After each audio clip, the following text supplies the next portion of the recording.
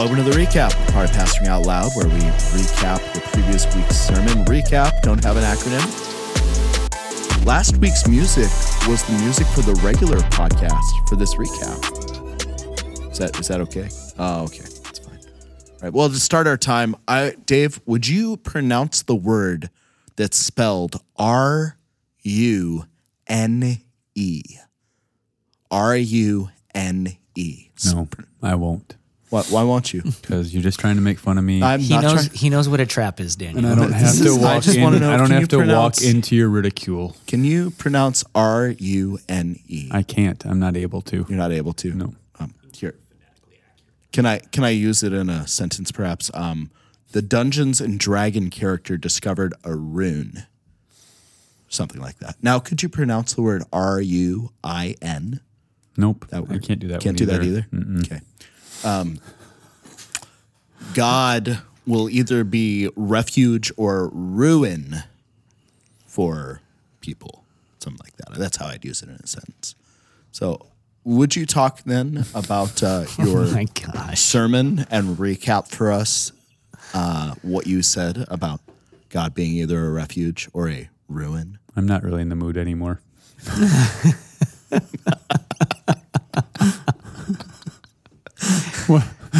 Why don't you guys talk about it? I'm just gonna nurse my hurt. I'm just gonna nurse my hurt feelings over here. Tactical error on my part. I'm gonna nurse my hurt feelings over here. Oh, Zephaniah 2:5 through 3:7. Is that right? Yes. Talking about peace. And Dave certainly gave us a piece of his mind there. I thought it was a good, faithful sermon. Still majoring heavily on the doom and gloom coming soon. Listen to Zephaniah's tune. Like that.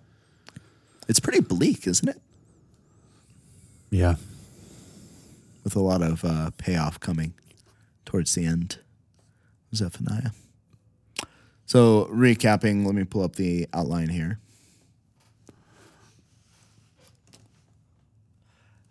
I'll actually start this way. Is it ever okay to have a sermon where it ends on a really bleak note? Or do you feel like that's kind of being, that's not something we should do as heralds of God's word, preachers of the gospel? I think it's okay to end on a bleak note sometimes. Is that something that you've done before? Yeah, I have.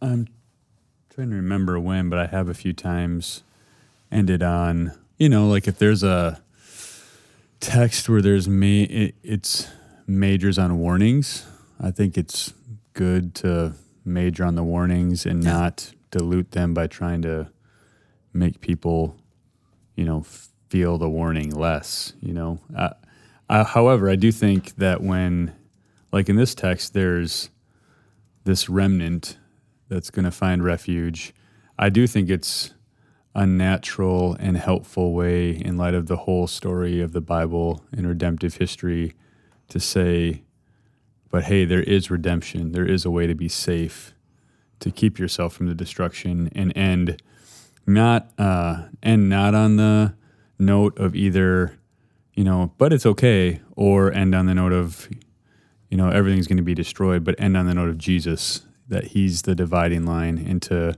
come into his presence, there's fullness of joy, and to continue to reject him, there is eternal destruction. So not even so much ending on a positive or negative, but ending on Jesus, right, and saying he's the point.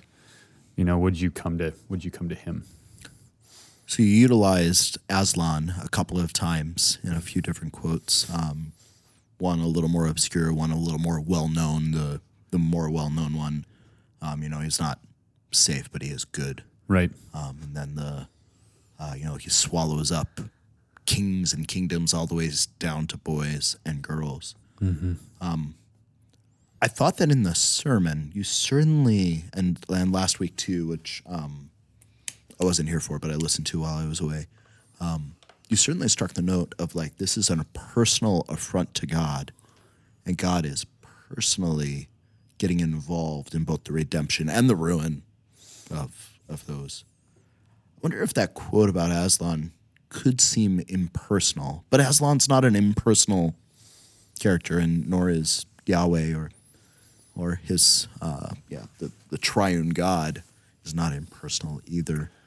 Do you think that for people that hear a sermon and they understand that this is like personally offensive to God, sin is personally offensive, how do people process that? How would you advise pastorally people to be like, this is a personal affront to God. You can't treat it like an impersonal force that will just, take you out.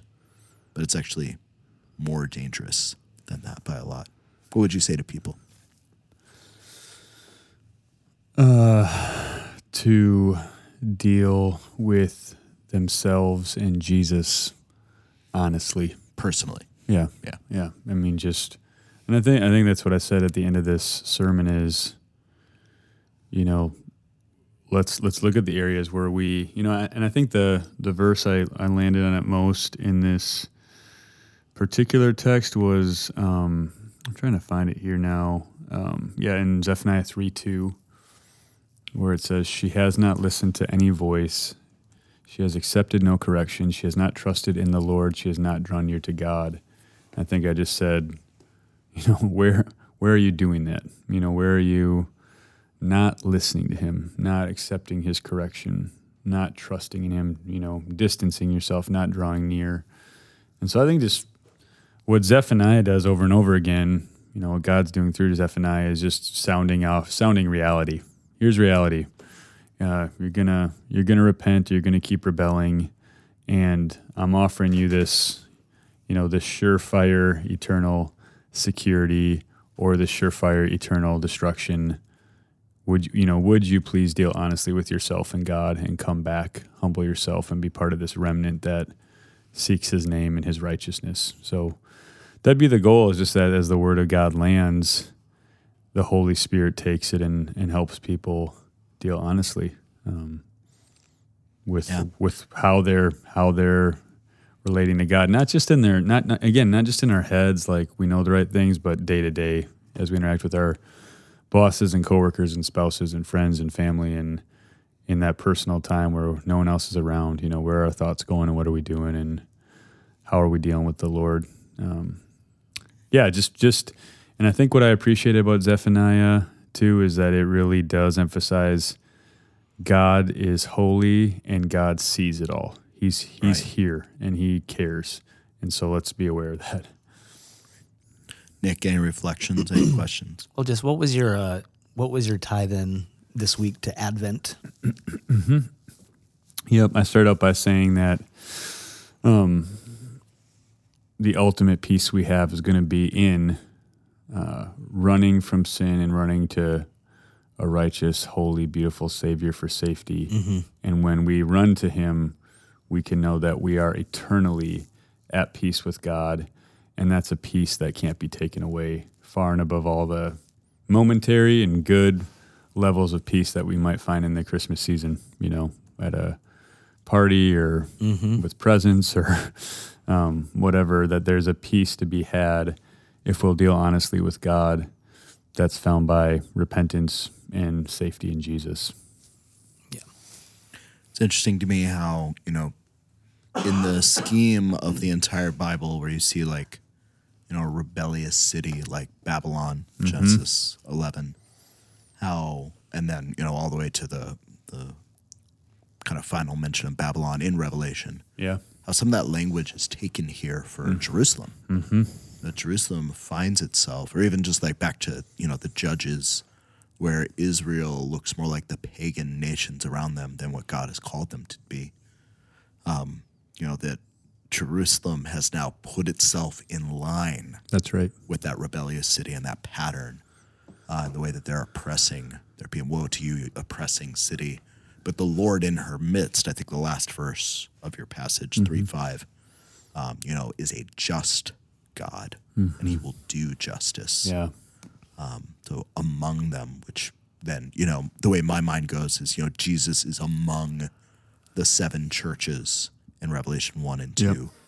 Walking, seeing, knowing.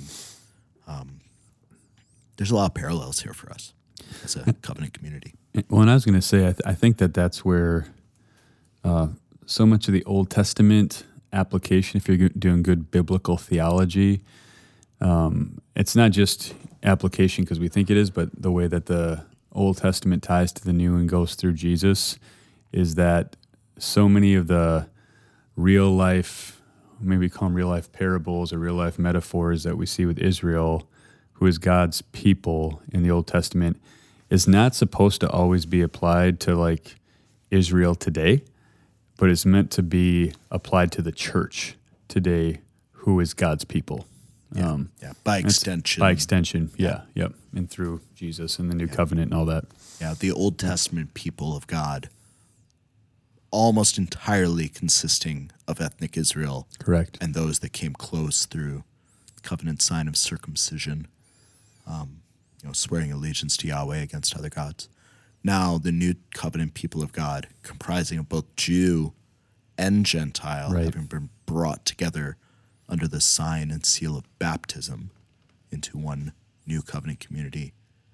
There's loads of parallels for how they're... And yet there's some discontinuity, too. Correct. In terms of how the new covenant is indwelt by the Spirit. Right. In comparison to what I'd say about the old covenant.